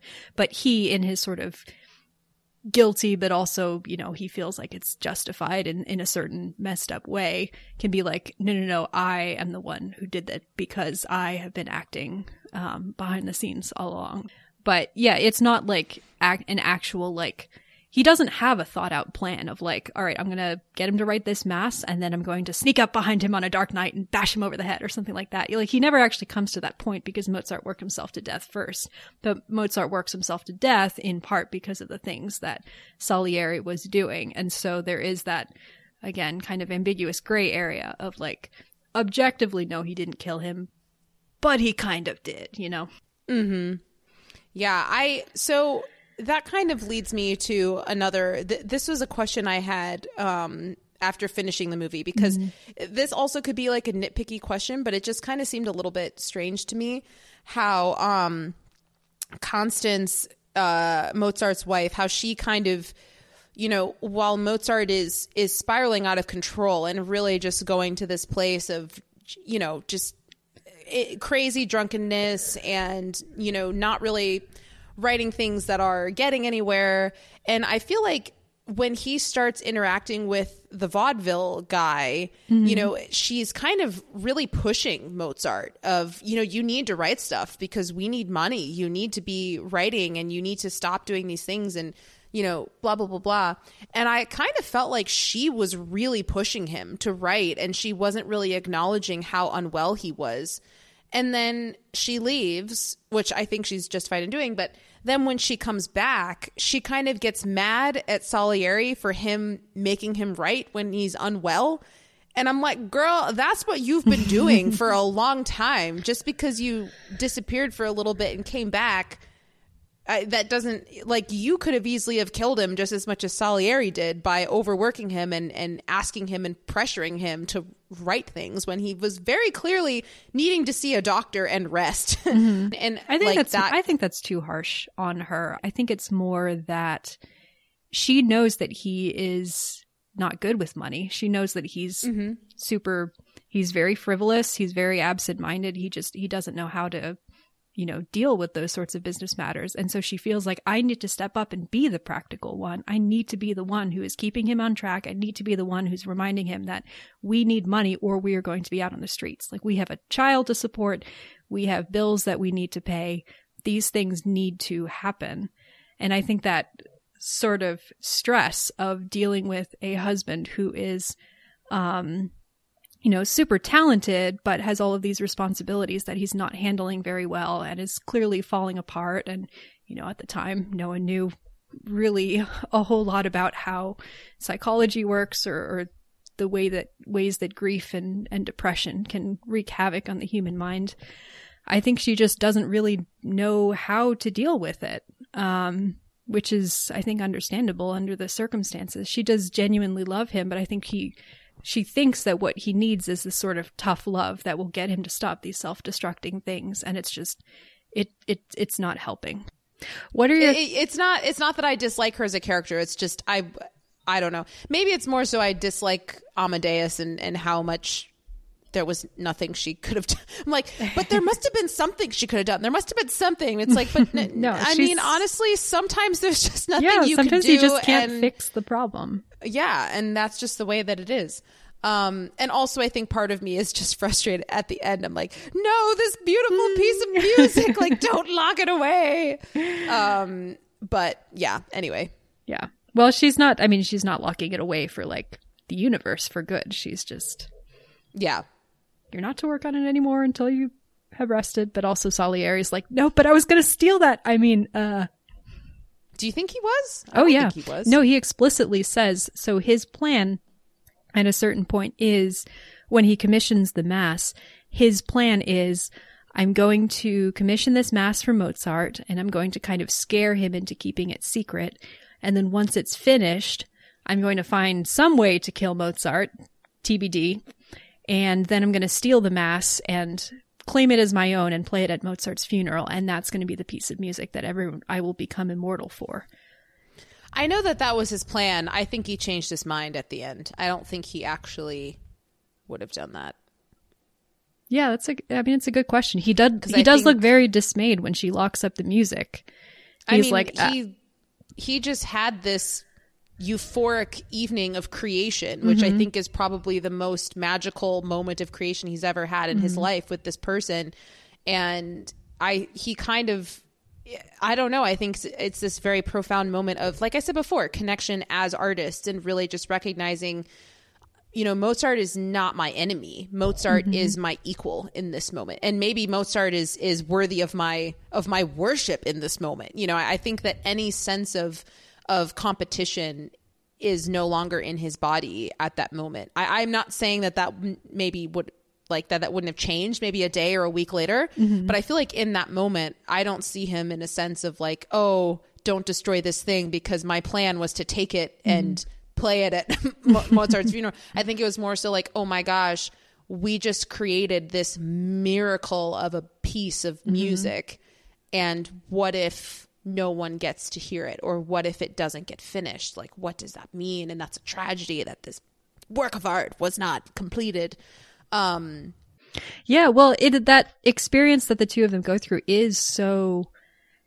it is fascinating because it seems like it could be, under different circumstances, if Mozart hadn't died, it could have been the start of some completely new era of their relationship. This could have been the thing that finally broke down Salieri's barriers and allowed him to be willing to befriend Mozart and, become some sort of a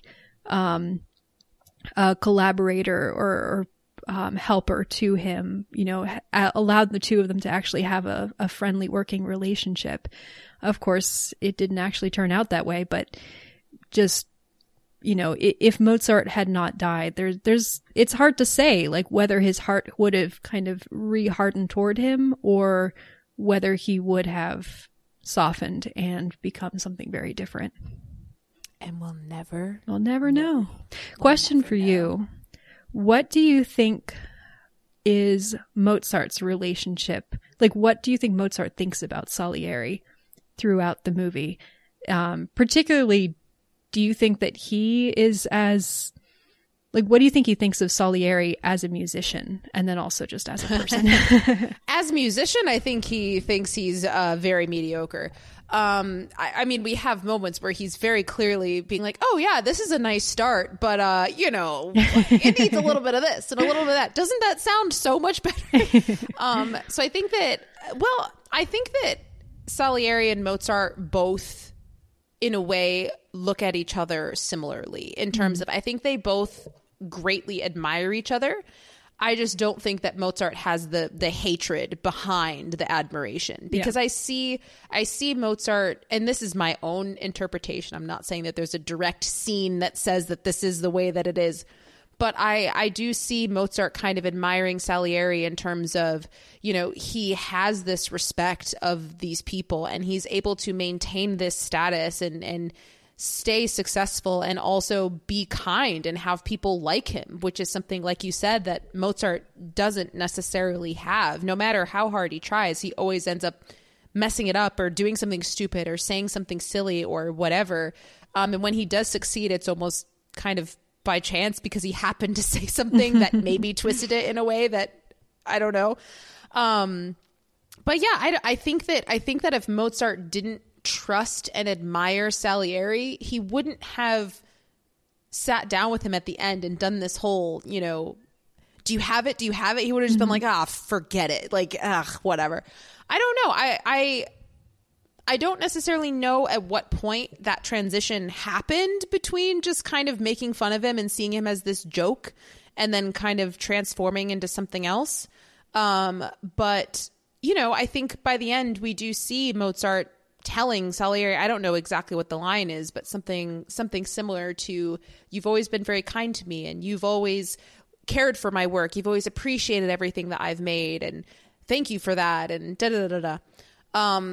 So yeah, I don't think that there's any animosity in Mozart's heart towards Salieri. I think that he likes him. I think he respects him a lot because he comes to recognize, again, external processors, so I'm arriving at things, but I think that he comes to realize the potential that Salieri has that Salieri won't see. I think that Mozart recognizes, like, you are not the best composer. You're just not. But also, you are, like, I admire, like I said, that you can have this status and have this career and have this respect of all these people and be able to write down musical notes as I tell them to you. Like, that's amazing. That's really important. That's something that you have that I don't. And I admire that. Whereas Salieri refuses to see that. He's just like, oh, I'm amateur, and so I'm going to, take down this other guy. So I don't know. I think it's this really interesting and complex relationship between the two of them where they both admire each other, but in different ways. And Mozart admires Salieri in a way that he can't see. And yeah, I don't know. That's very long answer to your question, but that's my answer. Yeah. I agree. I think the question of Mozart's attitude towards Salieri is a really interesting one because, I mean, it is clear that he does not think a whole lot of his music. I mean, there's that amazing scene where, Salieri performs his opera and it's this huge, like, the climactic triumph of his entire career, and the emperor awards him a medal and tells him it's the best opera yet written. And then, this scene's so good. I love the fact that in the midst of this huge applause, all Salieri can do is look up toward the box where Mozart was sitting, and it's empty because Mozart's left. And his face falls. You can tell he's devastated by the fact that Mozart has left. But Mozart hasn't actually left. He's just gone down to greet Salieri. But then Mozart, when he's like congratulating him, he's very carefully avoiding actually saying, I liked it and thought it was good. He's like, what else can one say when one sees this music but Salieri? And Salieri has this look on his face where he's like, I don't know how to read that. No, I think he knows exactly how to read it. I think his reading is, you asshole. Yeah, I think he's like, I can tell you don't like it, but I'm just going to be polite. But anyway, yeah, so I think Mozart clearly like does not think a huge amount of Salieri's music, but I also get the vibe, and I cannot remember whether this is based on something that is actually explicitly said in the movie or if this is me just kind of making something up, but I get the sense that Mozart thinks he is the only person in the world who realizes that Salieri's music is only mediocre and doesn't have a huge amount of confidence in it. Yeah, this is, again, this might be just me completely making this up, but my sense is that Mozart is like, yeah, I don't really get what everyone sees about this guy's music, but everyone else seems to like it. I might be wrong, so I'm just, and this guy seems like okay, so I'm just gonna like, go along with it, which I find really... Not realizing that, like, because he has no filter, like, his sort of dismissiveness is very apparent to Salieri and is very hurtful to Salieri. Yeah, I think Mozart definitely has this perspective of, oh, he's not a threat to me. Yeah. He's like, I'll let him do his thing. If he wants to make operas and compose stuff and give it to emperors, like, whatever, like, I'm not concerned. Yeah. But what I find so interesting about it, too, though, is that there is this second layer where Mozart does seem to genuinely want Salieri's approval. He gets approval from, he gets compliments from the emperor, but no one really has any sort of high opinion of the emperor's taste when it comes to music. Like, that's who cares? That man's an idiot when it comes to music. But when Salieri compliments him on something, he seems really genuinely moved by it. And I think, there could be a little bit of displacement of like, I want this, I want approval from an older father figure that I'm not getting from my actual father. So the fact that Salieri, who is this older sort of potential mentor figure at the court, who's been around longer, who is very well liked, very well respected, the fact that he is complimenting my music, I think genuinely means a lot to Mozart. And so, go ahead. Kind of similar to something that I think you and I both have said throughout this podcast. I think that Mozart, similar to you, he recognizes that Salieri is a very gifted musical critic. I don't think he thinks that Salieri is stupid when it comes to music as a whole. I think he's just like, you can't compose great things. Yeah.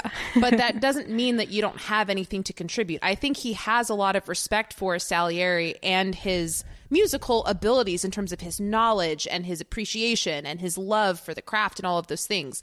So, yeah, I can totally see how he would just kind of admire him in that sort of way. Yeah. The fact that their relationship ends on the note of, this incredible transformative creative experience that they have together, where Mozart is dictating this music that is coming straight out of his head, and Salieri is just struggling to write it down. But there's this sense, I mean, Salieri is not doing the work of the creation, but he is collaborating in the, transcribing of this music. But then at the end, they have this really, really sad, sweet conversation where Mozart apologizes to Salieri, which is like a complete shock, I think, to Salieri to get this perspective of how Mozart has been feeling this whole time, where he says, I'm really sorry. I thought that you didn't like me. I thought that you didn't care for my work. And he asks for forgiveness from Salieri. And it's just like this mind-blowing layer of these things that Mozart had been processing this whole time. The relationship between the two of them, I think, is so much based on misunderstandings of the two of them, the signals that they're giving out being heard by the other one, but also misunderstood in a way. And again, with the idea of this movie being a tragedy, there is this world in which they could have been able to communicate clearly and they could have had some sort of productive relationship, and it just was never to be. I'm very glad they never dated. That would have been a disaster. I honestly did have a thought at the end, when they're doing this collaboration. I'm like, this is so intimate. It's like, it's not quite sexual, but it's almost sexual in a way. Like these two men, like, hey, they care about this music so much, and this is like bringing them together. Art taps into things that people just don't even know, and then all of a sudden it's like, whoa. Are we making out? That's weird. Because speaking as someone who's had so many experiences like that. Let me quickly go through my extremely long, like 8.5 pages of notes. 8 pages? That is not a joke, guys. Geneva has 8.5 so many pages notes. of I mean, notes. this is a long movie, to be fair, but there's also a lot here. Yeah, let me just go through and see what the other major things that I wanted to talk about. Definitely, I wanted to give a word of appreciation for the performance of Jeffrey Jones as the Emperor Joseph II, which, separating him as a person. Let's not talk about that. But I don't know anything about him as a person. Yeah, don't look it up. It's fine. I just know he was in Ferris Bueller's Day Off. That's it. Yeah, he's great in that too. But he is so funny as the Emperor. I just love the performance of the Emperor. How his people will tell him things, and he's just kind of Yep. The way he processes, and his sort of, it is kind of hard to tell. Like he clearly has no musical taste and thinks he does, and everyone just kind of humors him. But he also does seem a little bit, people will flatter him, and he kind of has this smile on his face where he's like, I have this all set up so you guys will flatter me, and I like it, but I also know that it's flattery, and I'm not actually paying too much attention to it, which is great. Yeah, I just love the character of the Emperor. I find him hilarious. Strikes me as someone with not much going on between the ears. That's what he strikes me as. Yeah. He's a pretty good boss. He's nice enough to his coworkers, although he is clearly not at all musically talented. It's so funny how he will have these sort of draw these lines in the sand, and then as soon as he sees something which is shiny, he's like, ooh, but I want that though. He like, oh, I'm going to ban ballet in my operas for some weird reason. But then he flip-flops a lot. Then all Mozart has to do is show him what it looks like without the ballet. And he's like, but look at it. It's so ridiculous. All right, let me just go back against my word and put the ballet back in. Like, I want my nice, fun opera with ballet in it. Let me see. Salieri. I love the running aspect of his character throughout the movie, that because he has dedicated himself to chastity, he has his one indulgence in life is that he has this sweet tooth, and he's just constantly following his nose around. Like, he goes to a fancy party and he just starts following the food, which is very relatable. Sneaks into a room and starts just snacking on things unobserved, and that's how he first sees Mozart, which is great. I mean, we've barely even talked about Mozart's laugh, which is just such an iconic part of his character. It's pretty annoying. It's so annoying. It's so good. Man. Isn't it literally the last sound we hear in the movie? Mm-hmm. It is. Yeah. It's like just borderline Joker. Well, funny you should say that, because Jared Leto was in the running to play. No, Mark Hamill actually was in the running to play. Really? He played Mozart on stage, I think I want to say in LA. Also, Tim Curry played him on stage. Fun fact, and I believe Ian McKellen played Salieri on stage. So yeah, there's some really great actors who played these characters on stage. Let me see. Man, there's so much. Just looking through the humor of Salieri writing his little welcome march to Mozart and looking at the crucifix and being like, "Grazie, signori," like, thank you for giving me this amazing musical talent. And then he plays it for Mozart, and Mozart's like, oh, this is like fine, but I could make it so much better. And then the hard cut to him looking furious, and he looks at the crucifix and he goes, "Grazie, signore." It's so funny to me. The whole sequence where Mozart gives his first, performs his first opera, and the emperor's like, I don't know, it's fine. It's just there's too many notes. Mozart's like, I don't understand. What are you talking about? And the emperor's like, I don't know, just like cut a few and then it'll be perfect. Also, speaking of amazing editing in this movie, where toward the end, as Mozart is like, after Constance leaves him and his mother-in-law is like scolding him, she's like, yes, I told her to get out and go to the spa, and like, I don't know how she's put up with you all this time. And then you can see the camera kind of pushes in on her face as her voice gets higher and higher, and then it transforms into the Queen of the Night aria, which is a very famous aria that is in the magic flute, and is basically like within the context of the opera is basically like a mother scolding her daughter. It's so good. It's so good. I forgot about that. Yeah, that's pretty great. Yeah.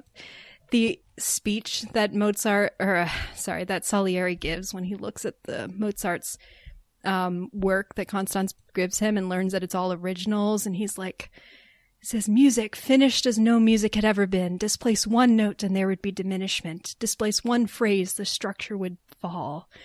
I was staring through the cage of those meticulous ink strokes at an absolute beauty. Oh, it's just so beautifully written. I love the dialogue in this movie so much. I don't even know if it's dialogue. I think it's more so just monologues. Yeah.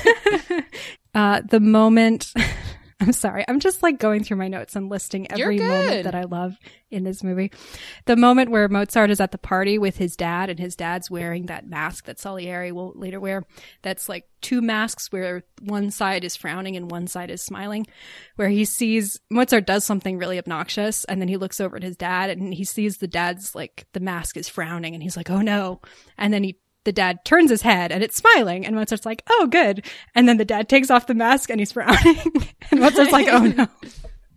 Oh my goodness. I've barely even talked about this yet, but just how much I love the editing in this movie and the way that the music is constantly going in and out and the way it's depicted as kind of running as not just the soundtrack to the movie, but it's the score that's running in the characters' heads at all times. You know, there are moments where the score is playing, but you can tell it's not background music. This is what Mozart is hearing in his head. Like there's this one moment where he's having some sort of family argument with his dad and his wife and him, and he just goes into his study and he shuts the door and you can hear the argument fading in the background and the score is rising up as he's going back to writing. And oh, it's just so well done. It's so beautiful. The part where, again, with Salieri being amazing as a appreciator of art, as an art critic, the scene where he describes the marriage of Figaro and how, you know, he's the woman is disguised in her maid's clothes and she's hearing her husband saying the first kind words that he said to her in years, and she's singing this beautiful song of absolution that's just, what's he say? I heard the music of true forgiveness filling the theater, conferring on all who sat there perfect absolution. And it's just, oh, that's beautiful, beautiful way to describe the power that art can have to just transcend and bring, you know, elevation to everyone who experiences it. It's amazing. Okay, I think that's all my notes from the majority of the movie. So yeah, you wanted to talk about the ending and this idea of Mozart getting unceremoniously buried in basically a mass pauper's grave. Yeah, I mean, I just, like I said, you know, a lot of with this movie, I more so connect to a lot of just the questions that it's asking and the themes and things like that. And I just love movies or stories in general that kind of meditate on this thought of, you know, what happens to your art after you're gone. And that's one of the reasons why I love Banshees and, you know, lots of other stories. And I feel like there's something to be said here for how Salieri, again, you know, we've talked a lot about the differences and the similarities between Salieri and Mozart. And I think, you know, there's this whole thing of Salieri wanted to be Mozart his whole life, and Mozart ended up dying and just having his body thrown in a grave with everyone else. And then he is going to die in a way where he probably has, you know, a procession or a ceremony or something like that. Like, people will attend his funeral is what I'm saying.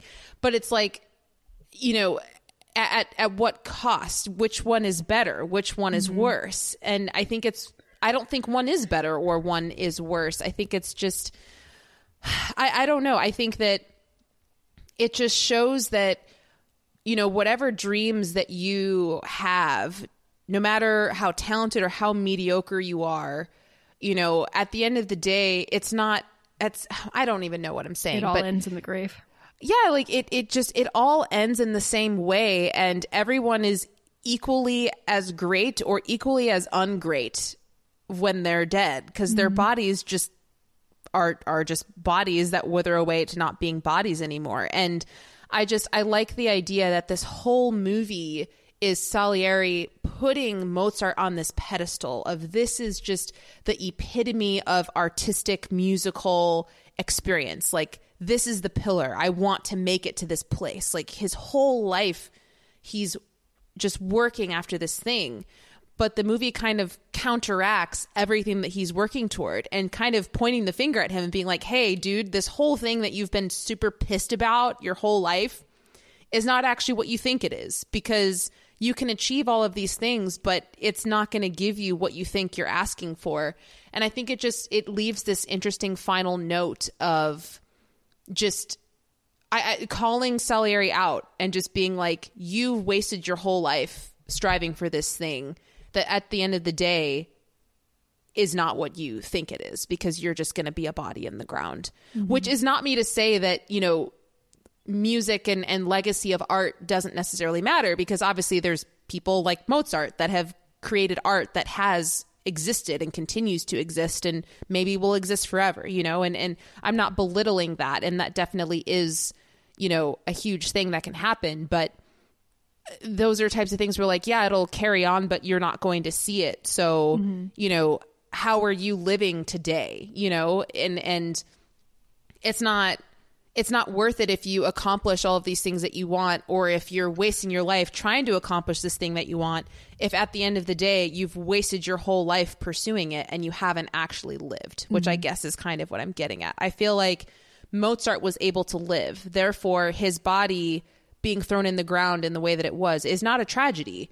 Whereas I feel like Salieri, he didn't live his life. And so even though at the end he's still living as a very old, horrifyingly looking old man who's absolving people of their sins, like, yes, he lived to an old age, but his life was a lot more of a waste, in my opinion, than Mozart's was, even though he lived, over twice as long.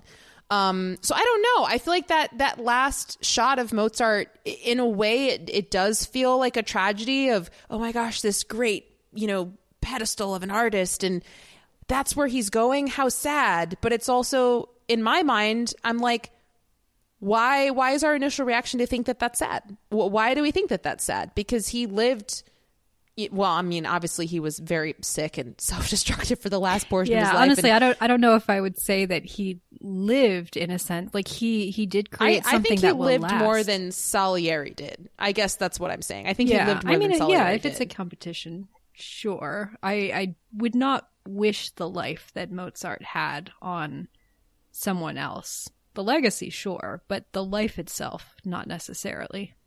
Mm-hmm. But yeah, I mean, this is what I love about this movie, is these are the things that it makes me think about. This idea of exactly. What is the thing that you are living for? What is the purpose for which you're trying to create something larger than yourself? What does it mean to have something of you live on after death? Does that make the things that you go through in life worth it? Like, these are the questions that it's explicitly asking. And they're difficult questions, there is no simple answer to them. Yeah, I mean, I agree with that, which I think is why I just reached the point where it's like, just do what you can to enjoy your life and live up to your potential and whatever that looks like for you, and create a safe and happy space around you to the extent that you can. And if that means success in a traditional sense, great. If it means success in a non-traditional sense, great. But just like live your life as well as you can now, because at the end of the day, we're all going to the same place, like regardless of how accomplished we are or not accomplished. So I don't know. I just like how this movie, I think, talks so much about legacy and success and fame and all of these things and accomplishing dreams. That's the whole theme of this movie. But then it ends in a way where it's like, yeah, but doesn't matter. And well, I definitely agree with you in the sense that, in in the end, we all go to the same place. I don't know that I would say the movie is saying that that doesn't matter because... Oh, no, I didn't say doesn't. I said, does it matter? Like, as a question. Okay. But does it matter? Okay. Yeah, because for me, you know, I read the ending as this sort of... There is this kind of... In the sense that the movie is setting up that Mozart was never fully appreciated in his life, which, I mean, I don't know that that's really historically accurate, but within the story that the movie is telling, there is that sort of indignity of the artist is never appreciated in his own time, and he did not receive the financial compensation or the perks or the acclaim that he really should have. But you know, the movie starts with that great scene where Salieri is trying to play his pieces, some of his old music, to the priest, and the priest is like, I don't know what that is. And then he plays Mozart, and the priest is like, I know what that is. You know, there is that sense permeating through the movie that Mozart is immortal. He does live on, and he has this incredible place in the lives of so many people that he would never live to see because of what he created. And I don't know, I do think there is something very sad but beautiful in that contrast of this is the way that his physical body was treated in the end, but also this is what he was able to achieve beyond that. Yeah, I mean, yes, I agree with you that it's sad, but I also think that, you know, in terms of you saying that part of that tragedy is recognizing that, you know, at least in the context of this movie, he wasn't compensated in the way that he deserved, or he wasn't appreciated in the way that he deserved.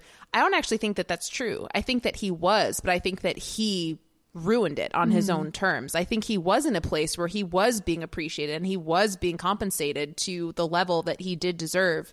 But because of his own decisions, he was responsible for his own downfall, in my opinion. So I think like that in and of it, like that is tragic, you know, that he was at this level and then he came down and this is where his body is now. But I don't think, for me, the tragedy isn't in he wasn't appreciated in his time.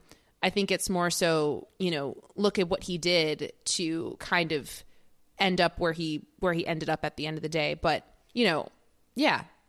But that's where I get to that same question of like, does it matter or does it not? Because his music carries on. Like, obviously that's huge. His music carries on and people know it centuries later.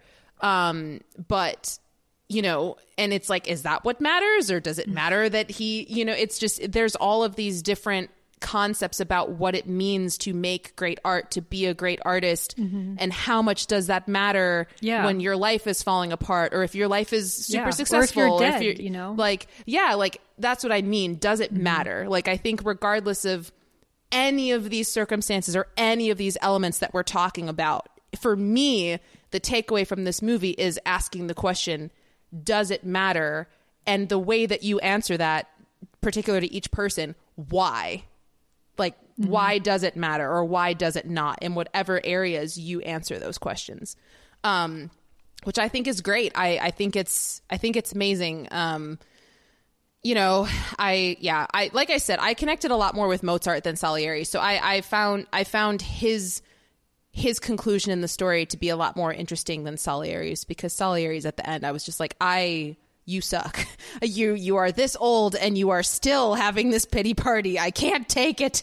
But yeah, anyway. Yeah, I really love the profound awfulness of the idea of, as Salieri describes himself, basically, you know, he lived for decades after Mozart died.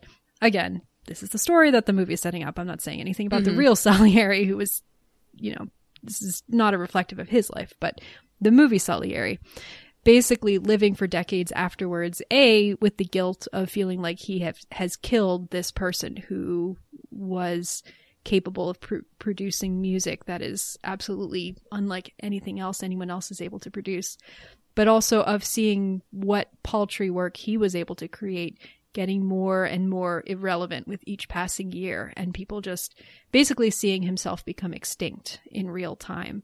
And that sort of slow motion tragedy the story of both of them is a tragedy in a certain way. Mozart, because he burned so bright, but so he burned out so quickly. The fact that he could have done so much more with his life and he never got the chance to. That is so sad. But also this idea of living such a long life and seeing and being powerless to stop your own irrelevance is also so sad. And I find that so fascinating and horrible. I have so much admiration for F. Murray Abraham and Tom Hulce in these two roles. The two of them are so incredibly brilliant, in my opinion. They're great actors who I've enjoyed in other things, but these roles are just absolutely, they are Salieri and Mozart to me, and F. Murray Abraham in particular. I mean, we'll talk in a minute about the awards that this movie won, but just the different emotions that flicker across his face at different points. The way that his character, the emperor will ask him something and he clearly thinks the emperor is an idiot, but he's trying to be politic and not offend anyone in his answer. Mm-hmm. And so he'll say some elaborate workaround thing. And then Mozart is like, so plain spoken. He's like, wait, what are you talking about? No, that's wrong. What? Or like the moments where Mozart will say something thoughtless to him and, not realizing that it's coming off as offensive, or not thinking that Salieri would pick up on it. And Salieri just gets this look on his face where he's just shocked and clearly extremely stung, but is trying to hide it. It's just so good. The two of them are so good. Yeah. All right, we got to wrap this up. We really do. So, all right. This movie actually was a box office hit. I read some statistic that it's within the last I'm sorry. What? This document, it says $90. It grossed $90 million to be clear. Amadeus grossed $90. It was a huge hit. Not just in the US box office, but globally it made $90. In 1910, that was... No, this actually was within the last 40 years of Best Pictures. This is one of the movies that has been the most financially successful of all the movies that have won Best Picture. You said it's $90 million? $90 million worldwide. Okay. Yeah. Metacritic currently has it at 88. Rotten Tomatoes has it at 89%. The movie was nominated for a total of 11 Oscars, and it won 8 of them. So it won Best Picture, Best Director, Best Actor for F. Murray Abraham, Best Adapted Screenplay, Best Art Direction, Best Costume Design, Best Makeup, and Best Sound. Additionally, I would say it deserved all of those. I 100% agree. Yep. It was also nominated for Best Cinematography, Best Editing, which I wish it had won, and also it was actually nominated for 2 Best Actors. So F. Murray Abraham won, but Tom Hulce was also nominated for Best Actor. I don't want to spend too much time on this, but I did pull a quote from one really, I thought very beautiful essay on this movie from a writer named Karen Hahn on the website Bright Wall Dark Room. And so she writes, in the end, each narrative thread in Amadeus comes together without dismissing or diminishing any of the others. There's the rivalry, the court intrigue, the domestic struggles, fact and fiction. All of it coalesces for the sake of the music. Both Mozart and Salieri are treated with intense tenderness, the former for what he was able to create, the latter for what he was able to hear. So I thought that was just a very beautiful way of describing something that actually... One thing we didn't talk about, but a quote that really struck me rewatching it this time around, where Mozart is trying to make the case for this opera he's trying to write, and he's talking about how many different singers he's going to have singing at the same moment. Like, how long can I sustain this? I'm going to have 20 people singing at the same time.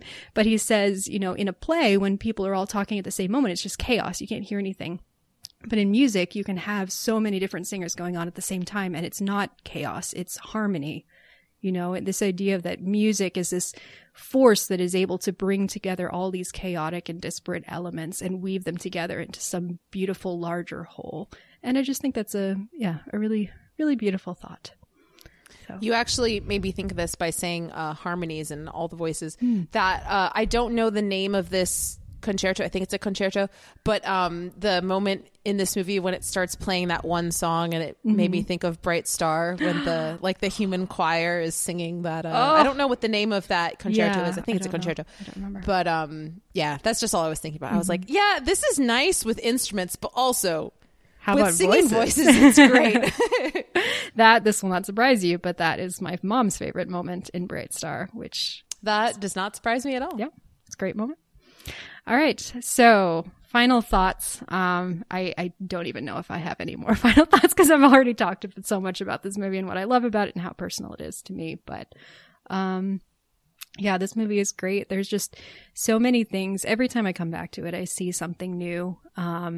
It speaks to me as a person and my questions, the questions I love to ask about sort of existential purpose and meaning in life, but also questions about the purpose of art and what art can do in our lives and how art can be created, but also analyzed and experienced and mitigated and viewed through each other's eyes and things like that. So, yeah. And also, I didn't really say this before, but this movie is also really funny. It's really fun.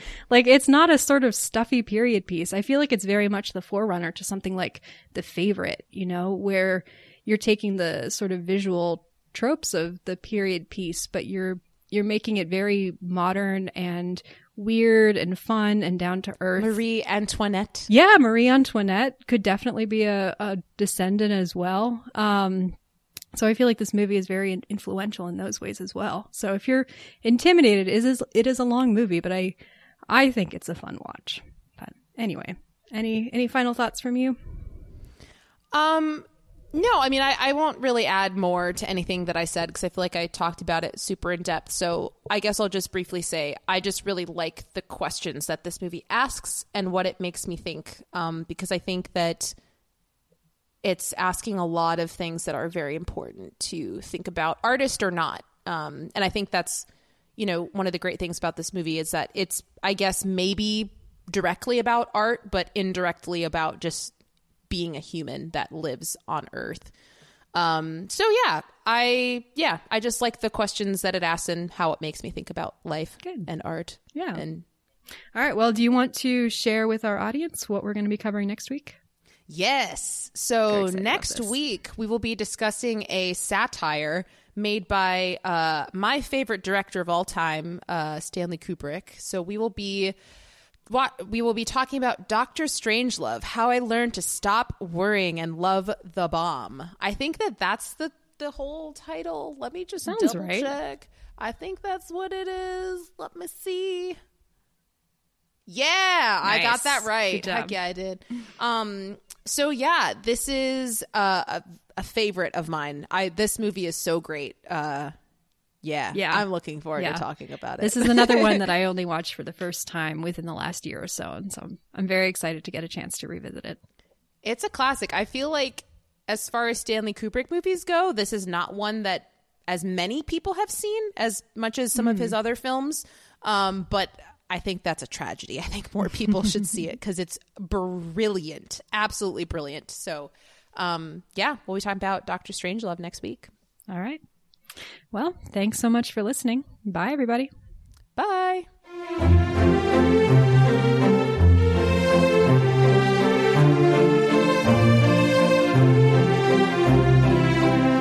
Thanks for listening. If you want to get in touch with us, you can email us at yourpickpod@gmail.com. Our theme song was composed by Joel Rushton, and our podcast graphic was designed by Kara Shin.